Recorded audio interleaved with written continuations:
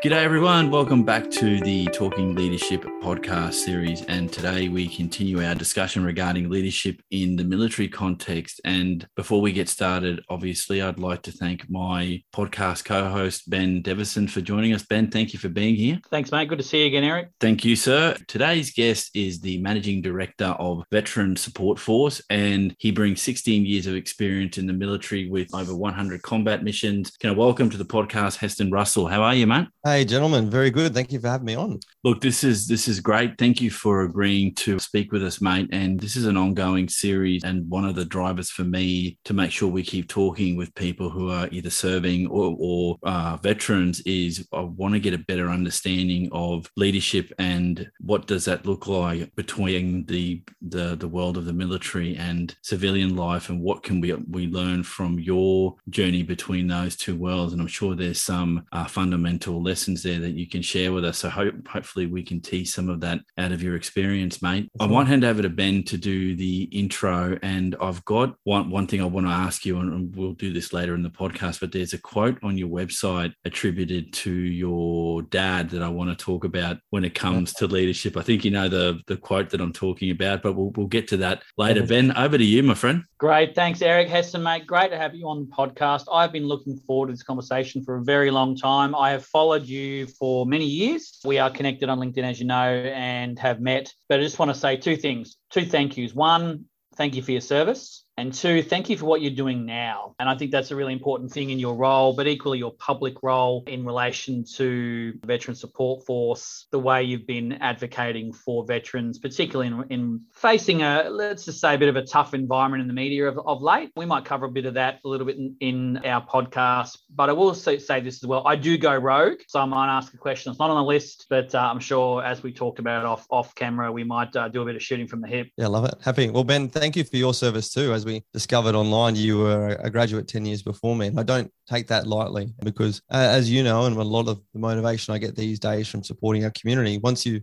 join that community, once you realize that purpose and that level of inspiration, service never leaves us no matter how much we try. So thank you. And thank you again for you and Eric for actually having these conversations. I don't think we talk about leadership enough objectively as opposed to simply philosophically. Great point, mate. Thank you. I appreciate that. Look, let's get into it. So Heston, let's talk about your background and again, focusing on leadership. So what was the beginning of your leadership pathway? To be honest, the beginning of my leadership pathway was my first year at ADFA. I graduated high school at the end of 2002. So I was 17 years old and I went straight into the Defence Force Academy at the age of 17. And prior to that, I'd always known that I wanted to be better. I was brought up in a military family. 5 generations of my family were in the military. And my dad, I grew up around the Marri quarters. I grew up around other defense families. And those people in my life that I saw around me that had that confidence and those attributes and that communication, I was shy. I was unpopular at school. I didn't necessarily like who I was. I struggled with my weight for a while, all these sort of things. And the military for me was this aspirational thing that I wanted to go and really have a clean slate and,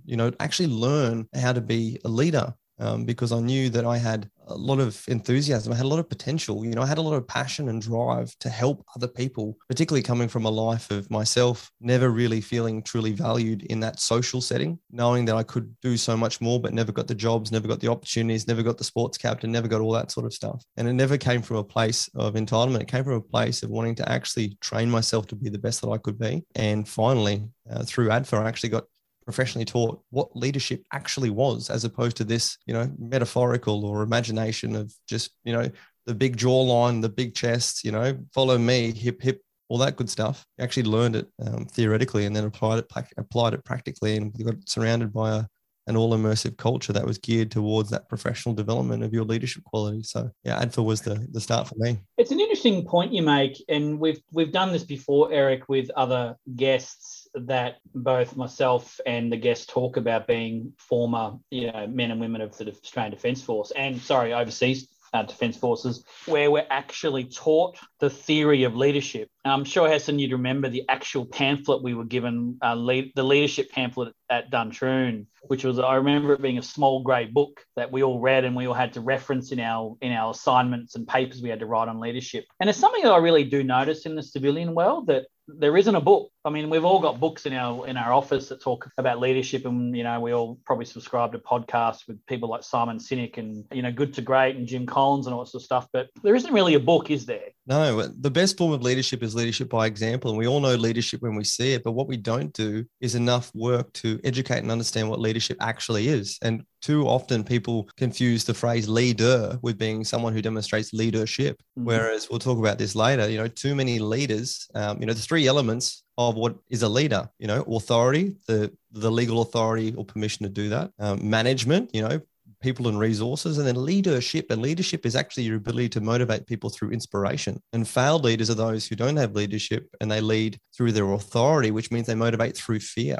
I've gone on since leaving the defense, and particularly you guys now I'm doing some stuff in the political space. And it's come from this place of realizing that, unfortunately, in the civilian life, right the way through to those leading our country, not enough have sat down and been taken through the leadership pamphlet and been taught to understand that, leadership is connecting with people and motivating them through inspiration. 9 times out of 10, most of your job is going to be utilizing your authority as your responsibility to seek and accept risk and support others, as opposed to your entitlement, and then managing people correctly. And then there's that part where you need to step up and show leadership. And the easiest way to do that is leadership by example. But instead, people think because you have rank, you have permission, a position, your email block says supervisor or says CEO or whatever, then that automatically comes with leadership qualities. Whereas in the military, before we were allowed to touch a platoon of soldiers, I had to spend 4 years in Canberra, 3 years at ADFA, 1 year at RMC. Before I became a captain, I had to go to do my captain's course and spend 3 years as a platoon commander. Before I became a major, I had to go to another course and spend so many years and getting so many reports. Like, we train and assess the theoretics of leadership, and then the practical application. It's actually an accessible module, as opposed to a vibe, a general feeling of how someone is doing.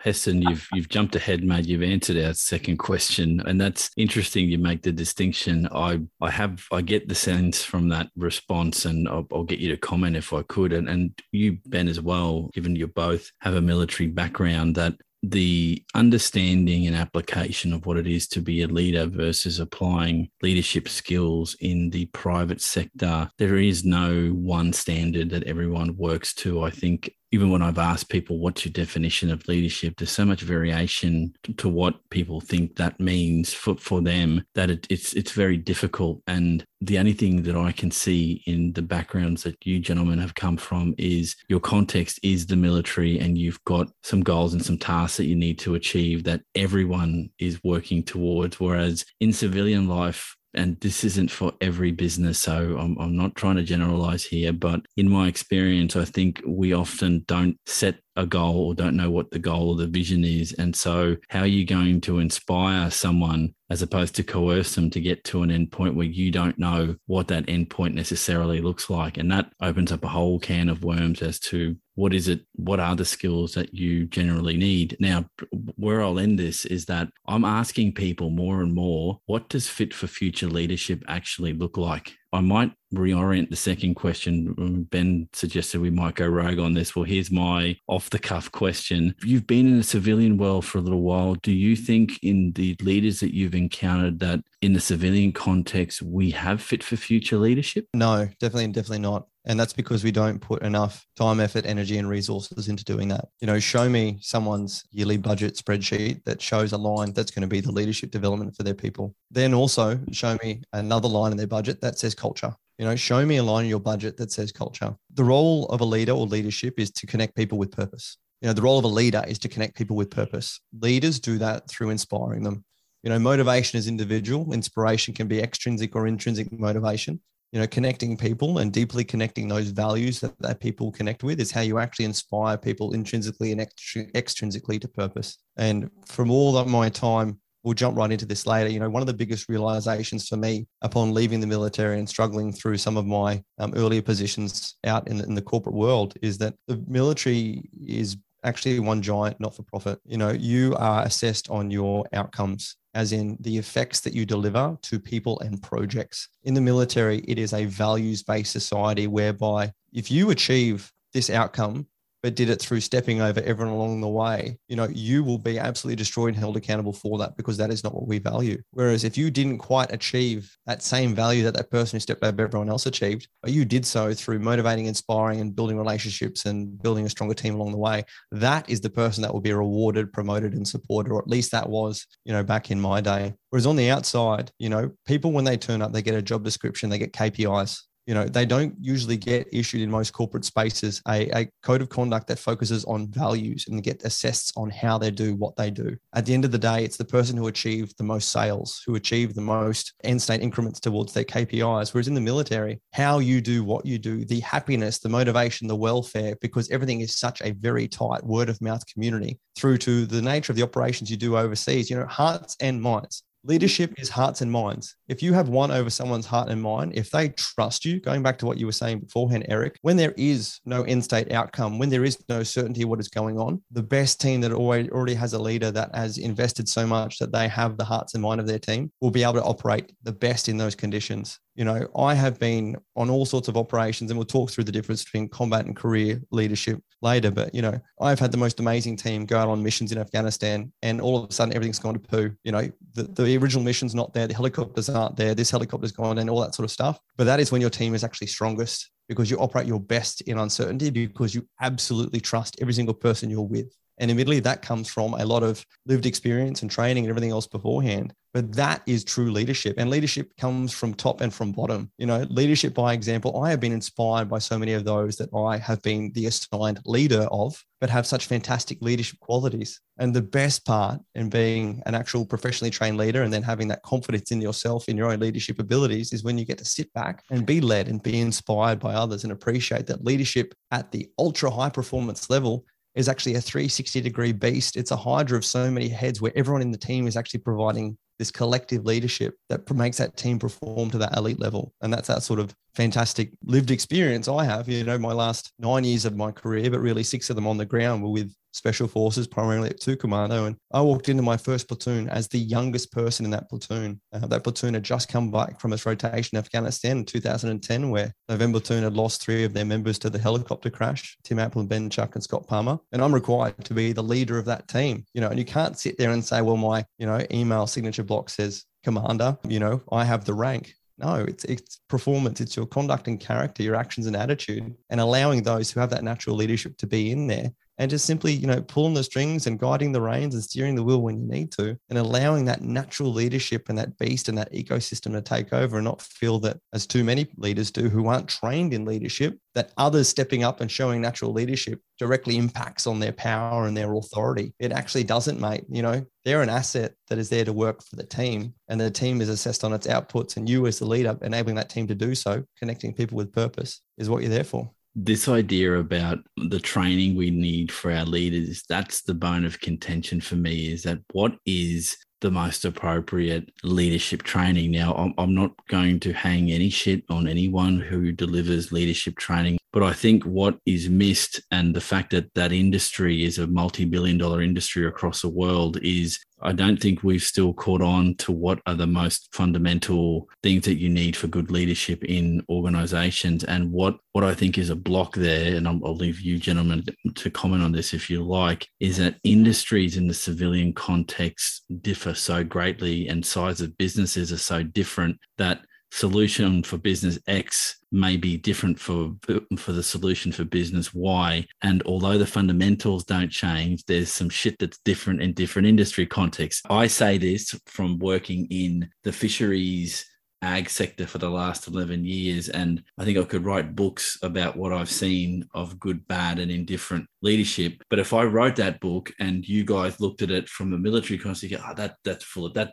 I haven't experienced that. That's crap, or they should have done this, or they should have done that. I live in a world, I think, in the civilian context that should have, would have, could have, it comes out all the time, but people never act on those things. And hindsight is always a wonderful thing. Or why didn't you do this? And why didn't you do that? Well, Jesus, sometimes in the heat of the moment, you've got to make a decision that has some consequences. And that, where I'll leave this is, I think decision making for leaders in civilian context, I don't think there's enough training and or exposure to how do you come up with an optimal decision in a time of stress and a time of when there's not a stressor on. So we could go off on multiple tangents here, but I'll hand back over to Ben. Ben? Oh, look, there's two things I just wanted to say about Heston's opening comments there, which were brilliant.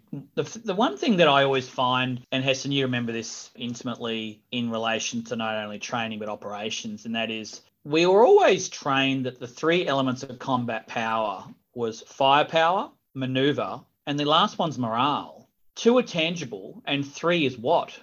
Yep. Three is actually a concept of culture and leadership. And you can throw firepower at, applicable force in the right location. You can put maneuver in place, which is the tactics and the nature of the operation, and leaders like yourself, Heston, and where the people go and when they do whatever they do. But morale on the ground, Heston. So do you think of the three elements of combat power, morale as the most important? Absolutely. And I'm having this conversation at the moment where, we're seeing defense industry stuff around with submarines and everything else in between, whereas I engage with the veterans on the daily, and the amount of Afghan combat veterans who have left our military in the last 2 years because they have become sick of manning borders between Queensland and New South Wales and all the rest. Capability is built on people. You can have the best equipment in the world, but, we've worked with other countries around the world who buy Australians to come over and be their supervisors at premium dollar, trying to train their people who have all the equipment in the best gold bullion can buy, but the people don't want to be there and they're not intrinsically motivated to do it. And this is it, guys. It's the good old Russians and Germans World War II scenario. Someone has to be motivated at the intrinsic level. Otherwise, if you're relying solely on extrinsic motivators, it comes down to what is the greatest motivator. And too often that comes down to fear.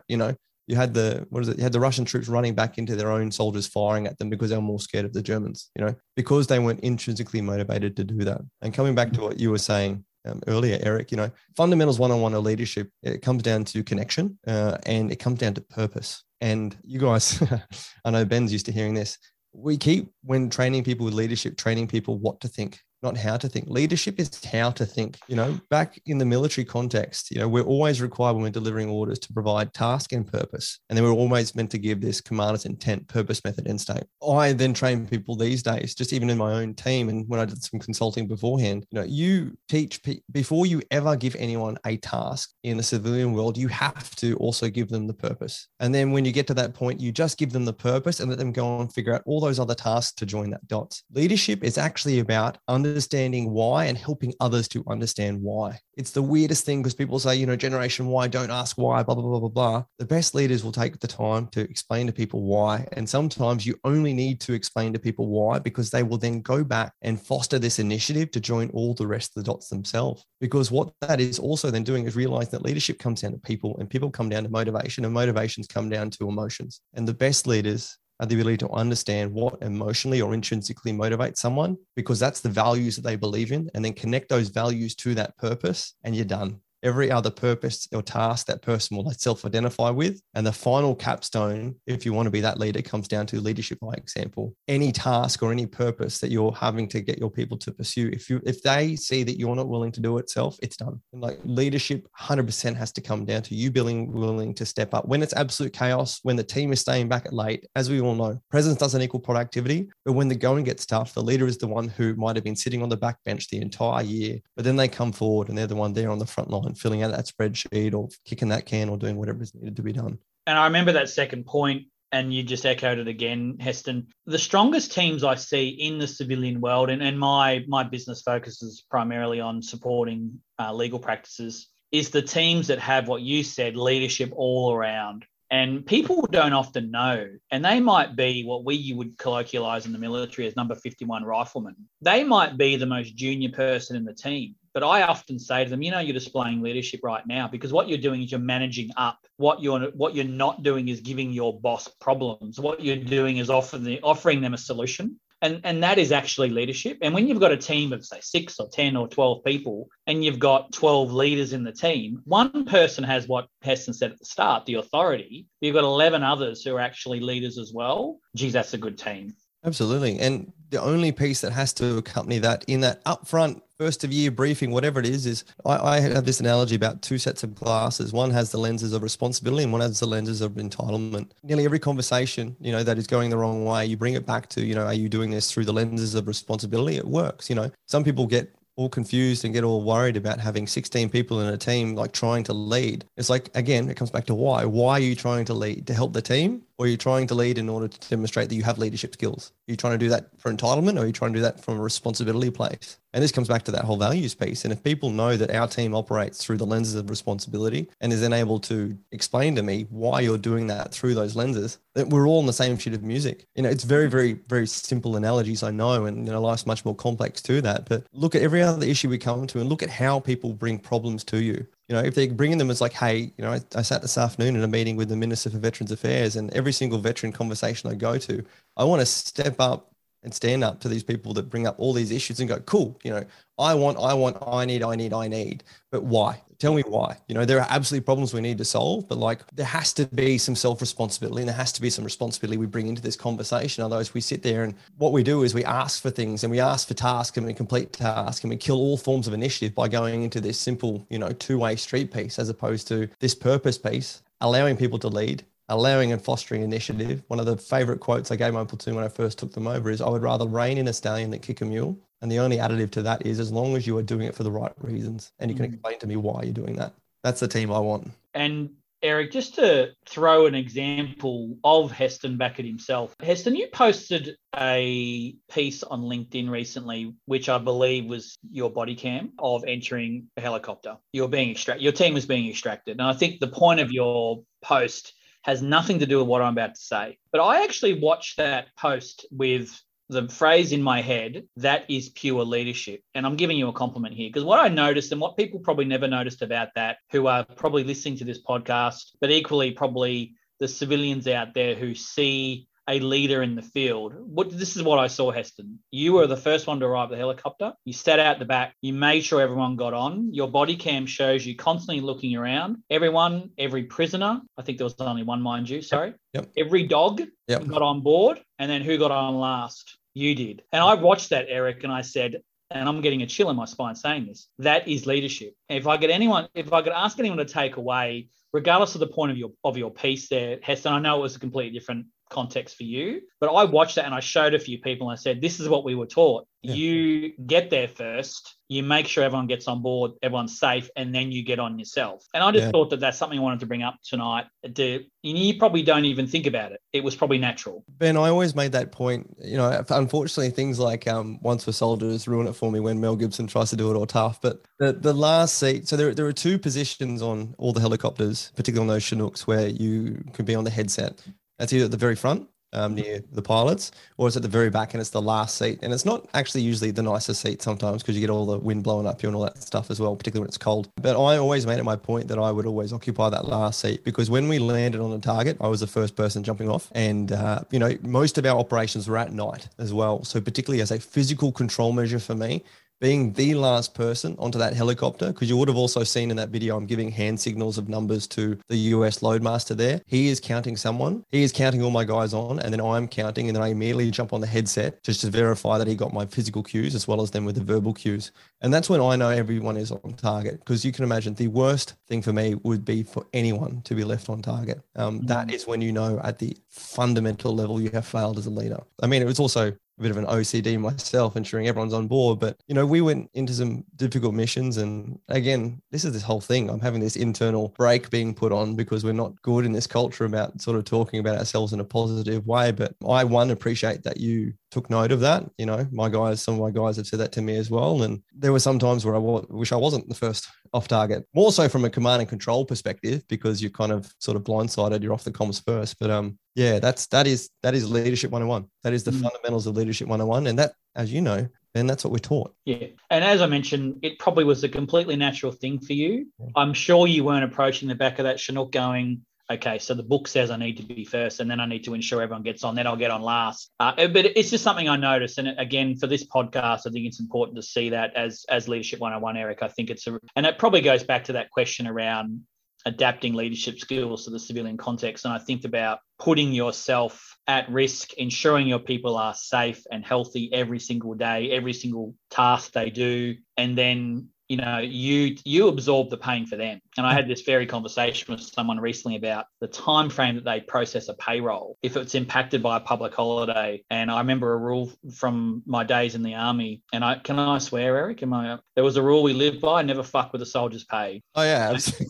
Never fuck with the soldier's pay or their food. But I don't apply the food analogy to the civilian context. But never fuck with the soldier's food, never fuck with the soldier's pay. Yep. So when someone said to me, the public holiday is going to impact our ability to do a payroll, I said, do the damn thing early. You absorb the pain. You don't put your people in peril, because what if they have a mortgage repayment due? Yep. You can't make that assessment on their behalf. You need to pay it early. You take the pain. That's a leadership thing. Anyway, so I'm getting on a soapbox now, but absolutely. I mean, even like Ben, we were taught you eat last. Like correct. Something, even when I finished up as a major, I ran the selection course. So, I'd have 100 candidates go through and eat, then I would eat, and it's not from a self-branding place. Everyone is looked after. And you know what? And my staff knew that if there wasn't food left for me at the end, that they had stuffed up. And you get to physically check that to make sure, I had 100 trainees, busting their ass on starving, food deprivation and all of this. It's to make sure, and through these physical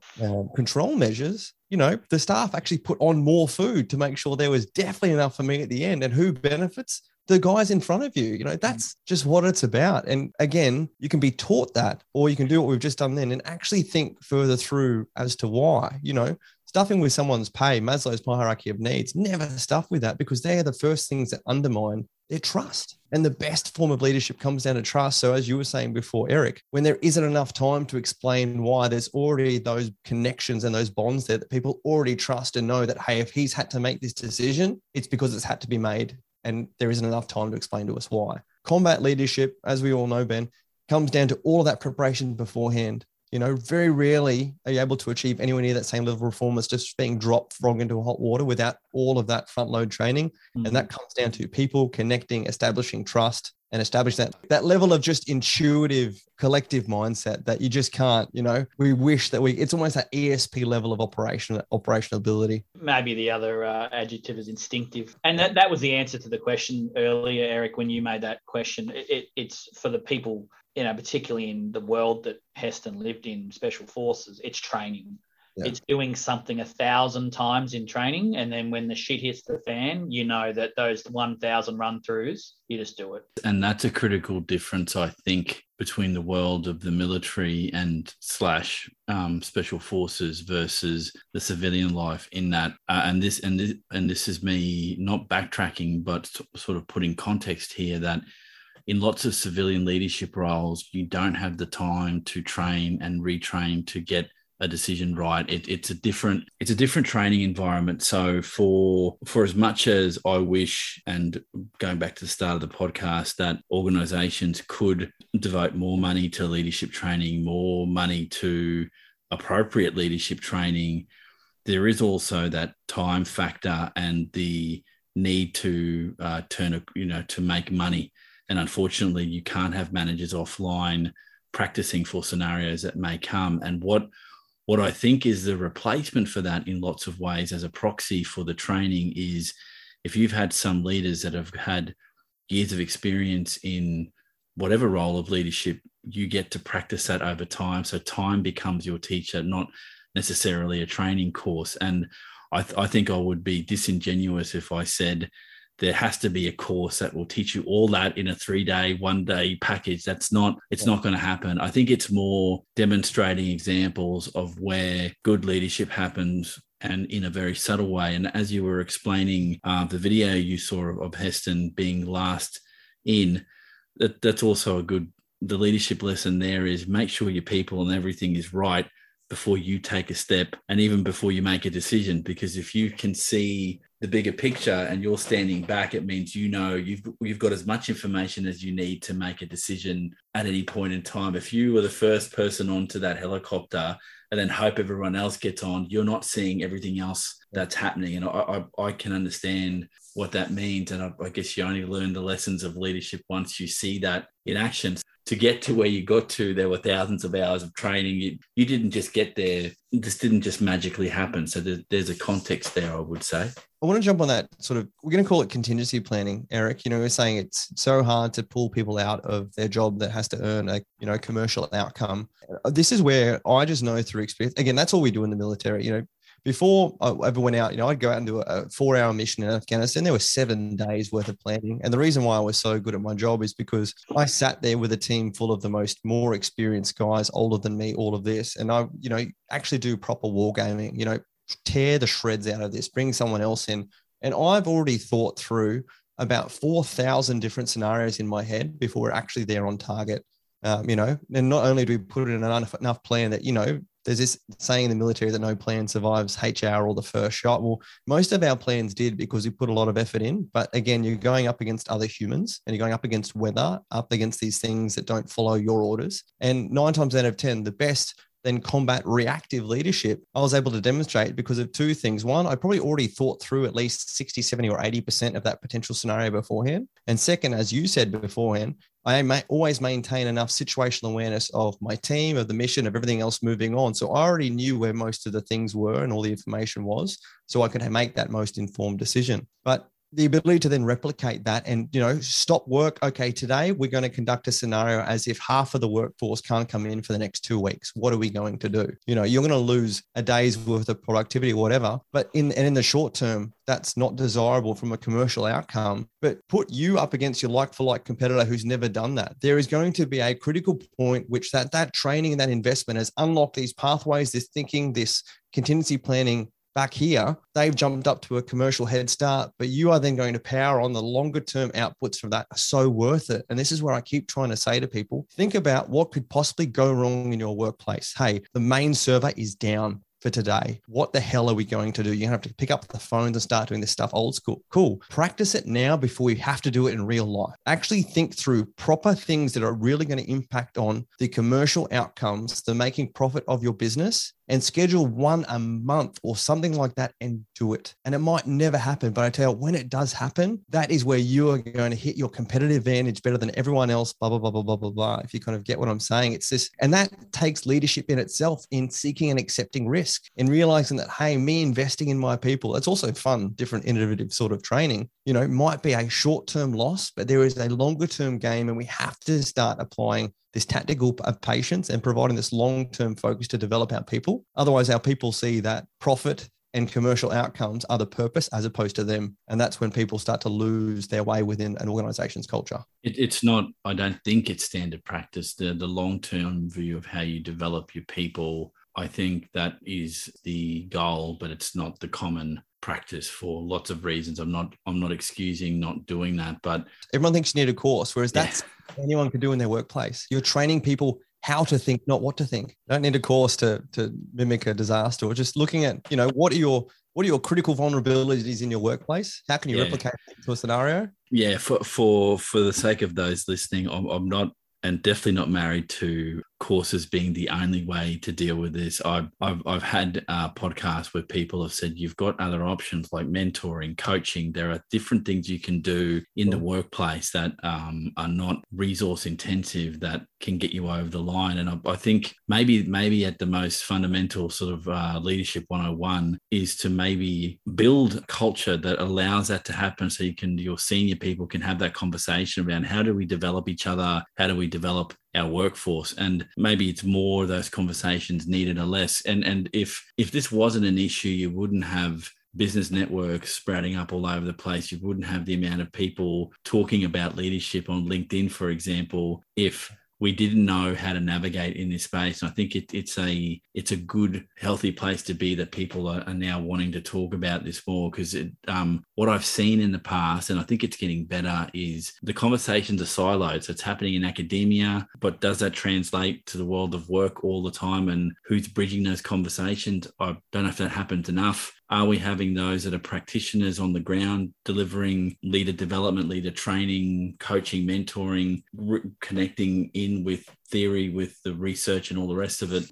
I believe it's an interesting space that needs more fleshing out. And again, the purpose of having these conversations is if someone could walk away with the lesson that Ben was talking about before, or that someone listens to this and goes, right, what can we extract from how the military do leader development that would help us in a civilian context? What can we get out of that? And that's cross-pollinating the best of what you might learn in a military context into the civilian context. I'm not going to say it's always going to work, but we should be doing more of it. And I'm sure that it's happening all over the place. I'm just talking in general terms here. I think having said that, I think it's very important to also highlight that, particularly when we go through our promotion courses and our leadership specific courses in defense, the best thing that is actually happens is you're taken away from your regular workplace. You know, the supervisor, the platoon commander, whatever it is taken away from their workplace and put with a group of others who are like-minded, experience left or right of where you're at, and you're actually, you know, professionally trained to do that, and you're actually able to remove your mindset from the operational mindset, which is the immediate 5-meter targets, and you actually have the chance to go into that longer frame mindset. You actually have the context to go into that philosophical mindset and actually have that time to, you know, go past, you know, whatever it is, left brain or right brain, get into actually some deep thinking, some rumination as well. And there's so much to be said. You actually have to create that educating and learning environment, which too many people do fail. And to just rely on what I was saying beforehand and just doing OJT, scenario-based training, that's great for training your team. But professional leadership training, you need to actually have someone go and be mentored and have that proper academia away from which they can actually disengage their mindset to focus on that area. We all know what it's like when you're chasing, you know, these constant tasks that keep popping up. You're only achieving 60 to 70%. But, you know, my last job was the head of strategy for the Special Operations Joint Task Force in Iraq when we were combating ISIS in 2017. And that was the most amazing experience for me because none of the tasks I had were allowed to come within 6 months of the current date. So I was dealing with how we're going to hand over, you know, the eastern and northern areas to the Peshmerga, how we're going to reposture into Syria afterwards, all this big hands, little map stuff. And as opposed to being tied up with the daily operational taskings, UAV strikes, incident report,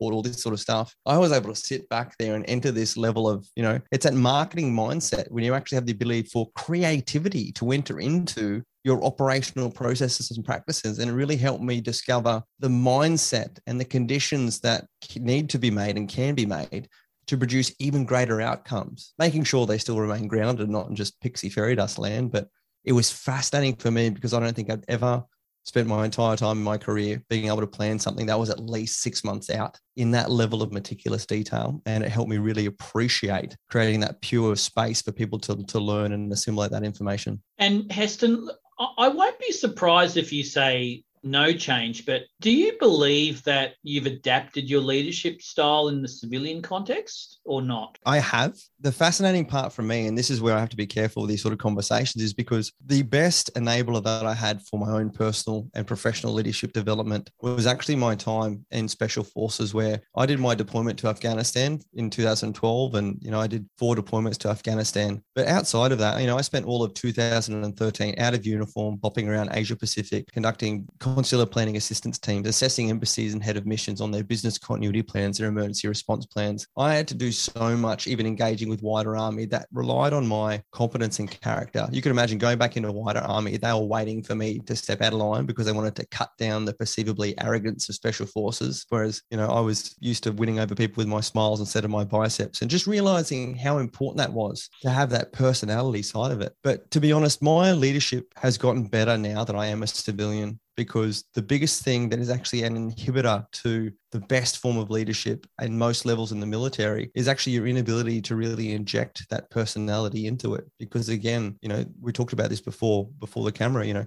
service in the military is all about a collective identity as opposed to an individual identity. And I personally struggled with my own individual identity transitioning from defense. But now that I actually truly like myself and are actually happy with who I am personally, regardless of what others think, I am now the best leader here now because I am actually the most authentic version of me. And that is the true fundamental to excellent leadership. It is actually coming down to someone being an authentic person and an authentic leader, because people trust authenticity. They connect with authenticity. I am here doing things because I believe what they're doing and I'm doing them for the right reasons. That is responsibility. So Heston Russell here and now is a much better leader than I was ever on or any of my 4 deployments to Afghanistan, Iraq, everything else in between, because I'm now finally connected with who I am, what my values are, and truly understand in doing so that everyone else is exactly the same. And then going back to my job to link those people with that purpose. I know actually how to do that because I now know what does that for me even better personally. Look, thank you for that response. And I might, if it's okay with you, Ben, sort of move into the next area. And that's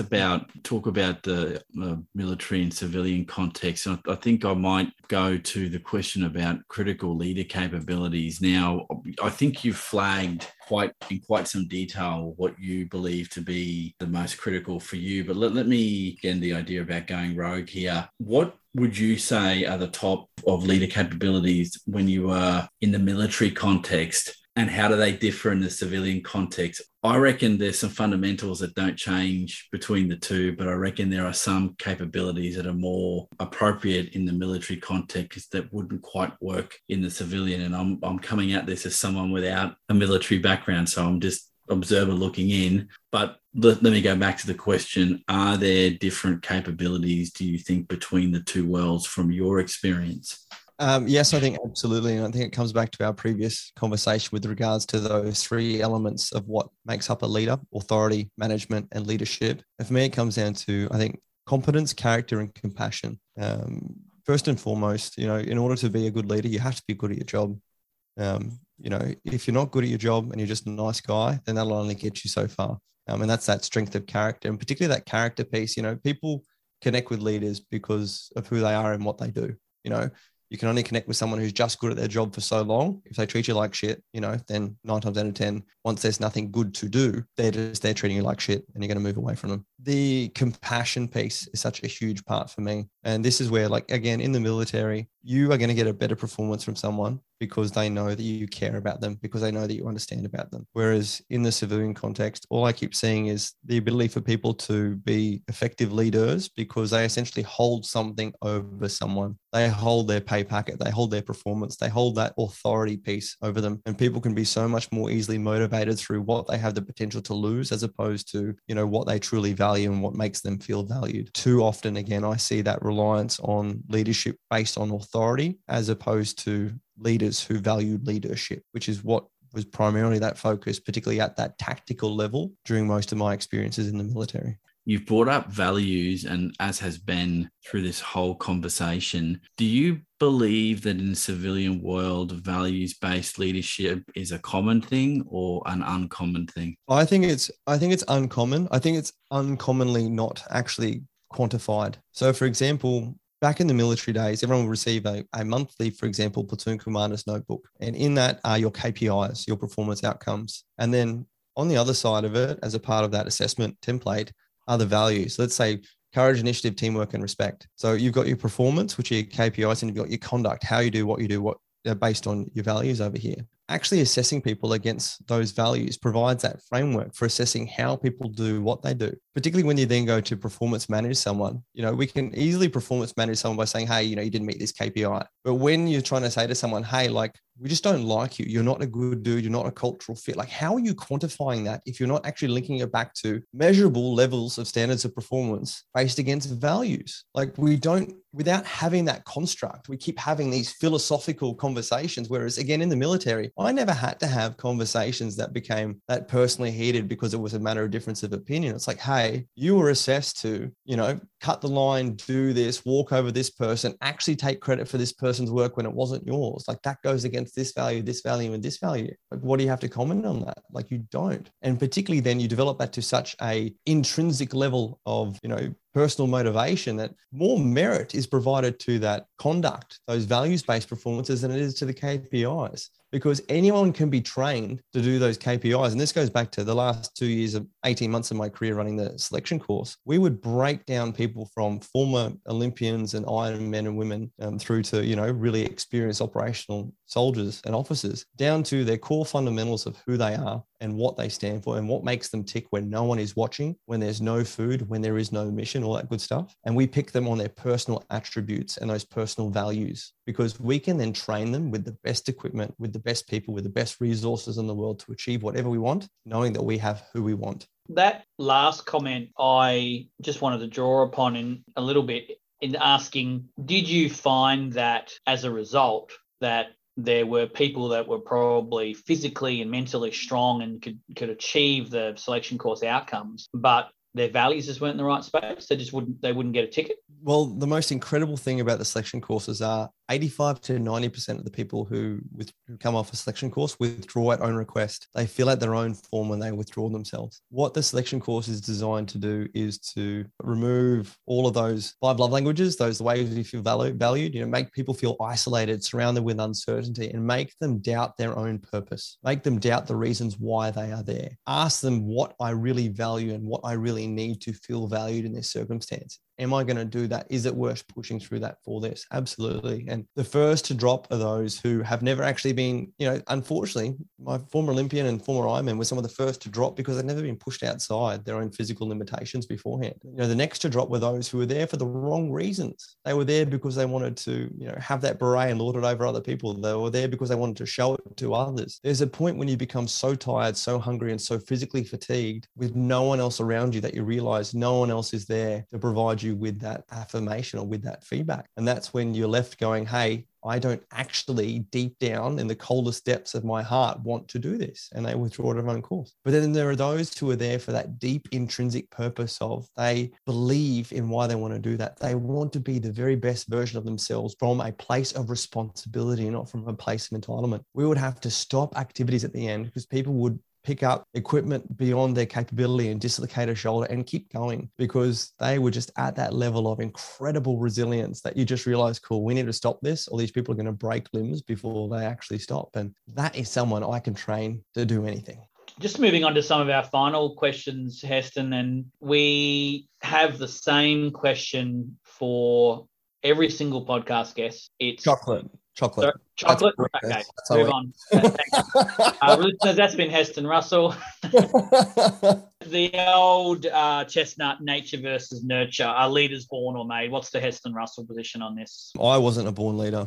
The true essence of someone being a good leader with natural leadership capabilities, for me, comes down to that authenticity piece you've heard of beforehand. The better people are born and raised to be confident in who they are for the right reasons, the better natural leadership they are going to have, because when you're not worrying about the uncertainty of yourself and you actually can understand compassion and how that relates to others, the better you're going to be a good leader, because it's coming down to connection and motivating and inspiring people. Proper leaders that are well-rounded in leadership, authority and management are trained. And also then not only trained academically, but trained in their own lived experience. I am the first person to say that I was only able to achieve my level of insight and experience and expertise in leadership, given the circumstances I was provided. I have been in the right place in the right time on so many combat missions, on so many other deployments in my own career. There have been some better leaders than me who just never literally had those opportunities to have those same lived experiences. But for me, leaders and high performance and elite level of leaders, they are trained. There are fantastic people who are born with natural leadership. But as you said beforehand, there is still that academic piece up front that when we're dealing with the margins of a few percentages up in that, higher echelon of performance. Yeah, absolutely. One of the podcasts I did, one of the gentlemen that I was speaking to said, beware the person that wants to be a leader. They're the ones that maybe are not the ones that you should train for leadership, as opposed to those that are built over time. When he said what he said, that got me thinking a little bit. And given your response here, and I've had this debate with Ben, I'm still in a 50-50 mindset that there are some people that you meet, or I'll backtrack. There are some people I've met in my travels, and I've only been on this earth for almost 50 years, but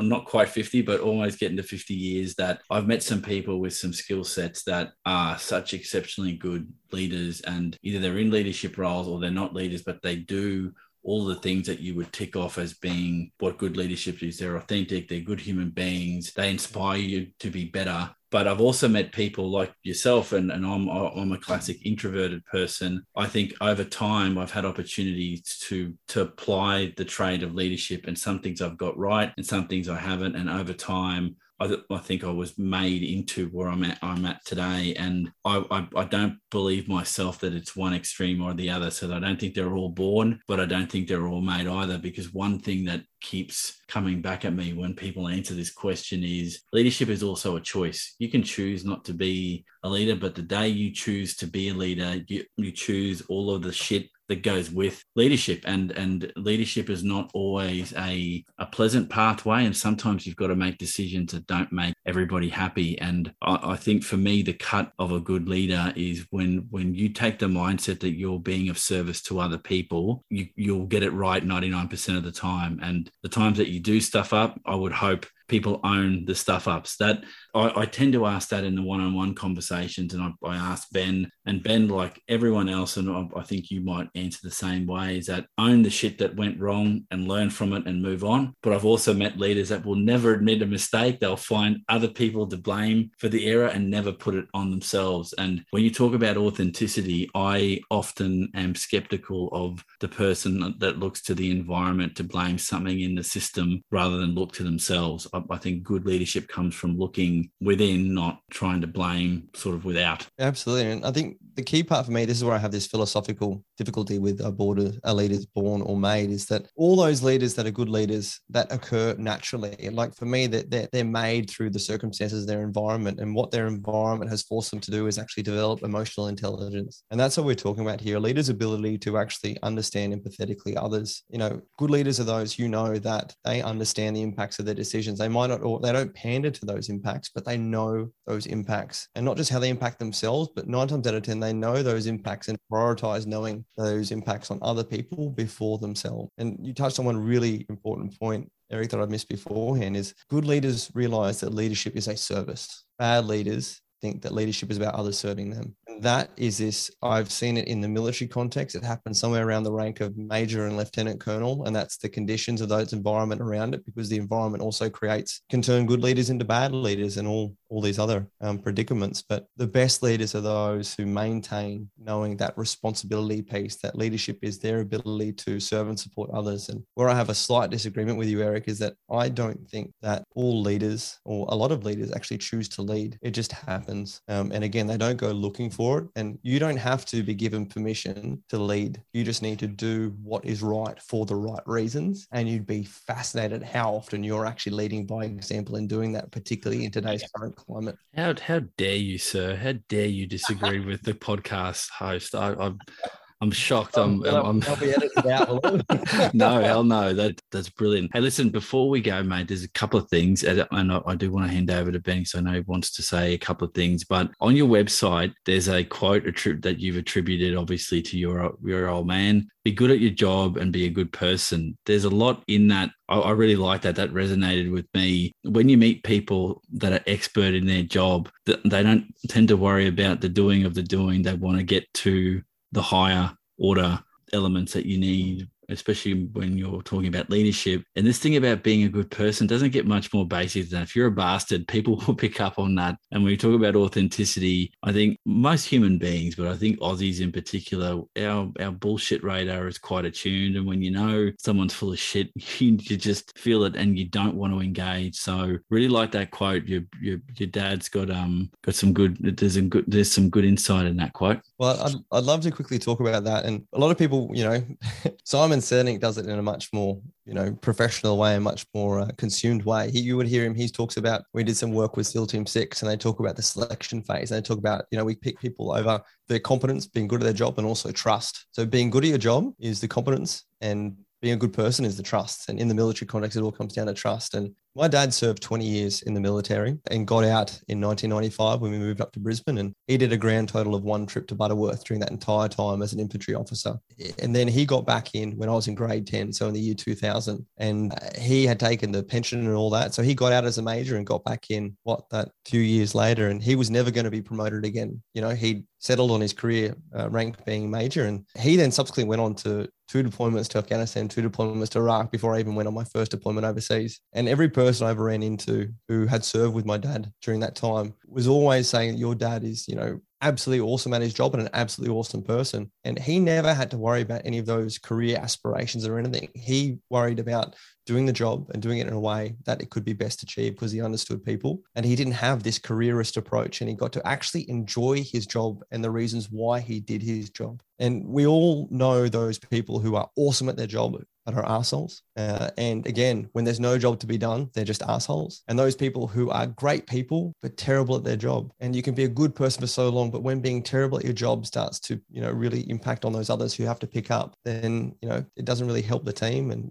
it's actually kind of selfish. You need to get better at your job. So what I learned is, being good at your job and be a good person, you actually have to work twice as hard. You literally do. For most people, until you get to the place where that actually comes authentically for you. And that's coming back to that purpose and that responsibility and that reason why you're doing those things. And again, I really found a number of key points within my personal career, particularly after I completed my SOTG deployment in Afghanistan in 2012. And, I had an awesome career, guys. Like, I really had so many opportunities, and I should be arrogant. I should be so many of those other special forces people that, Ben, I'm sure you've met plenty of them, think that they're God's gift or whatever. But I know that my emotional intelligence was developed by being fat, being unpopular, being unsuccessful, doubting every single thing that I ever thought could potentially be a leadership quality for me in my growing up, in going through ADFA and RMC and all of that, and realizing how many other people think like that and have been through that and maybe going through that, and how amazing it would have been to have someone with my expertise, my experience, my, even just the look of what it,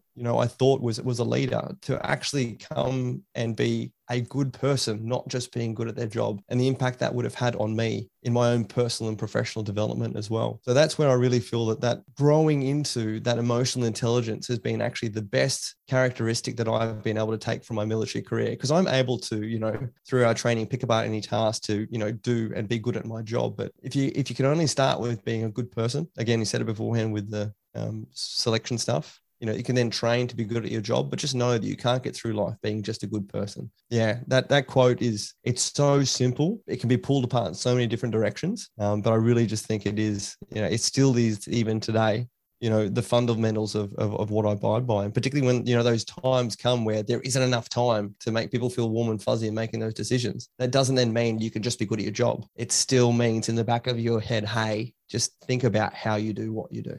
I want to pick up on a point you made at the very end of your piece about servant leadership, Heston. And it's an interesting contrast, because I look back at my military career, which was significantly shorter than yours. So my time was mid-95 to, I actually got out when you joined in early 2003. I actually felt that because I believe myself to be a fairly natural servant leader. I've always had this view of being, and even in my own business and the leadership roles I've had in the civilian world, very much a servant leader around ensuring the people who work for me have got everything they need, they're looked after, checked in, the whole lot, everything they need to get their job done. I've always felt servant leadership is the way. But I felt back in my day that servant leadership was not well regarded. And in fact, I would get negative feedback from my superior officers saying, you put too much attention on ensuring your soldiers are looked after. So much so that I probably, in the contrast of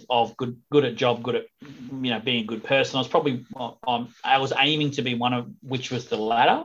I actually felt that culturally that was a significant gap for me, and a gap that I couldn't dump. So I actually exited. And I've actually found that my leadership style is far better suited to the civilian environment as a result.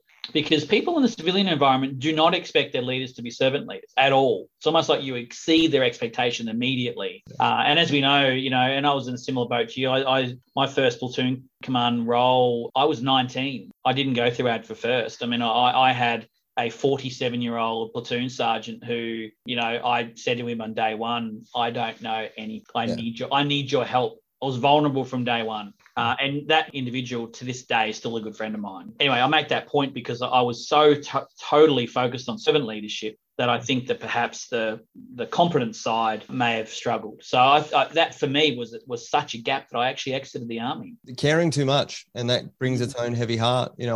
Some of the biggest mistakes, some of the biggest lessons I've learned the hard way throughout my career are actually exactly that, Ben. I often, sort of cared too much, and actually brought so much onto my plate, particularly when I then progressed into some of the administrative roles outside of a direct command role. Sometimes, it's very easy for that style of leadership to attract those people who are then, want you to help them for their own entitlement. You actually start to, what I say, breed selfish people. And I definitely know that there was some time during my years as a platoon commander that I actually over provided for my guys to a point where I actually produced some pretty selfish people. And I actually had to go back and just realize that it's that graduating scale. It's not easy. You can't just solely be good at your job and good at your person. There are just percentages left, right, and center. And I think the key part, the culture is a huge part, and the context and, the perception of the servant leader or just actually, leading is it. But there's probably one last leadership piece that I want to throw out here, and my career has taught me. And that is this courage piece. Leaders at the end of the day have to be those who are willing to step up and be, if not the most courageous in those situations. And I have been blessed in my life to have faced so much combat. I've been able to do all the good stuff on the movies. And then, as you guys might have seen this last 2 years, I haven't been required to do anything physically courageous, but I have had to draw on the biggest reservoirs and depths of courage that I never knew that I had. And that's really this moral courage piece. I have no issues with physical courage. I will face anything from a physical threat, but moral courage, when you enter into that realm of worrying what people will think about you, how this will impact upon your family, worrying about those things that potentially will undermine those values that you stand by, putting your hand up, putting your head up above the parapet. That is the hardest level. And for any people who are listening to this, and, it's such a great place to be in, Ben, when those people are, too heavy-hearted, when they care too much, they are too much of a servant leader. The one thing for me is then to remember that role of that leader is to then put their hand up and stand up when the wrong thing is being done. And as opposed to what many servant leaders do, and that is go along with what everyone else is doing because you're trying to pander to the people you're trying to support them. That is when it is your time to step up and demonstrate that leadership by example, and demonstrate that moral courage, which is harder to train than any form of physical courage. And I have been in combat and I have done all those good things. And that is where a true leader is formed. When everyone else, when all the cool kids, when all those people that you want to trust you and affirm who you are at the foundation level want to go in one direction, but because you understand the reason why, you understand that purpose, and you're there for the true and authentic reasons of responsibility, not entitlement, to stand up and demonstrate that moral courage. That is where true leaders are revealed. And they don't look like, the broad-jawed and square-chested. I got those the wrong way around, but whatever. They are the real leaders, and that is the real leadership quality. And that only comes from a place of someone being so in tune with who they are, what needs to be done, and why it needs to be done. Here. Eston, that was great. Thank you. Before we go, can you give us a bit of an overview of what you do with Veteran Support Force, please? Yeah, for sure. So Veteran Support Force was born out of successfully campaigning for the Royal Commission into Defence and Veteran Suicide. At the end of 2020, I sort of got to my lowest point in my own mental health, where I contemplated my own suicide, and through that actually realised the culmination of what was the failed transition process, and also how I'd allowed it to fail. So I set up a social media brand that was called Voice of a Veteran, that literally was an identity to allow me to feel comfortable with having conversations that didn't fit the mold of a special forces officer with medals and everything else in between, and allowed me to have vulnerable conversations and actually finally start to be authentic. And as a part of that, it helped me to realize that these conversations on veterans' mental health and the suicide issues had gone so far beyond what was being proposed as National Commissioner, with a lack of accountability and all these other things, that I started campaigning for with others and achieved the Royal Commission. So Veteran Support Force is an organisation born out of the responsibility to appreciate we've brought about the next 2.5 years of a Royal Commission that is potentially going to be such a huge triggering point, an area of vulnerability that actually needs to harness the opportunities this provides for cultural change, but also provide support to those who are feeling affected by it and needs help supporting with the Royal Commission as well. So I have a fantastic team of directors and nearly 200 volunteers whose sole purpose is to support veterans and families during the conduct of the Royal Commission at the community level, supporting, linking people in with services, supporting and helping people write their submissions, just proactively putting good mental health messages out there and trying to link in and tie in other ex-service organisations and people into supporting veterans and families during this time. And this organisation, VSF, literally has our constitution linked to the duration of the Royal Commission. We are here as a task for purpose organisation, not to just be another ex-service organisation. So if anyone wants to find out more, you can go to vsf.org.au, and that is my main effort outside of a few other things, but that's the primary focus. I'll put the link up in the podcast description, mate. That's well worth sharing. Heston, thank you for your time, mate. This is another interesting deep dive into the world of leadership from multiple contexts. And I have to say thank you for adding to the body of work that I'm trying to put together along with Ben's help to try and get people to listen in and pick out some nuggets of wisdom that might help them out. Because the thing about having a conversation is it's good to agree, but it's also great to disagree. Mate, thank you for your time. No, absolutely. Thank you for having me on, and thank you for you guys doing this. And I just think that one last point there is that there is no right solution to this. Ben would hate the expression, but this is all about putting those tools in your kit bag that you might never use or you might need. And, I am still learning leadership. And like I said, I've only learned the best about myself when I've been required to now demonstrate that moral courage and actually learn and understand who I am. So if anyone who was, back in my days wishing that they could be a leader, it's not going to happen overnight. It's not going to happen by listening to this podcast. It's going to be happening. You can actually help yourself by listening to every one of your guys' episodes and pulling out one little nugget from every single person maybe, and just adding that to your book, adding that to your kit bag, and then seeing what happens when you're presented with those situations down the road. It's such a journey, and that's the most exciting part. And as long as you're doing it for the right reasons, that journey is going to be fun. And the only way I'd extend that, Eric, is A, Heston spot on. B, not everything you do will be right. It's going to be as many wrongs, but the key thing really is just to look at those wrongs and learn from them and not be discouraged. I've had some absolute clangers when it comes to a leadership role, and I look back at them and go, I would never let myself do that again. That's it. The best lessons in life are often learning what not to do. And I have learned more from watching others make mistakes and also my own mistakes. And that is the true test of a leader. You're allowed to make mistakes, and failing is such fantastic growth. But where you're starting to fail is where it goes beyond failure is when you make those same mistakes or you repeat other people's mistakes. That's when you're not being good enough at your job, essentially. So for those listening, I've been speaking to Heston Russell. Heston, thank you for your time. My pleasure. Thanks again. And as always, thank you to my co-host, Ben Devison. Ben, thank you for your time. Thanks, Eric. Thanks, Heston. Great chat, mate. Thanks, everyone, for listening, and we'll catch everyone on the next podcast.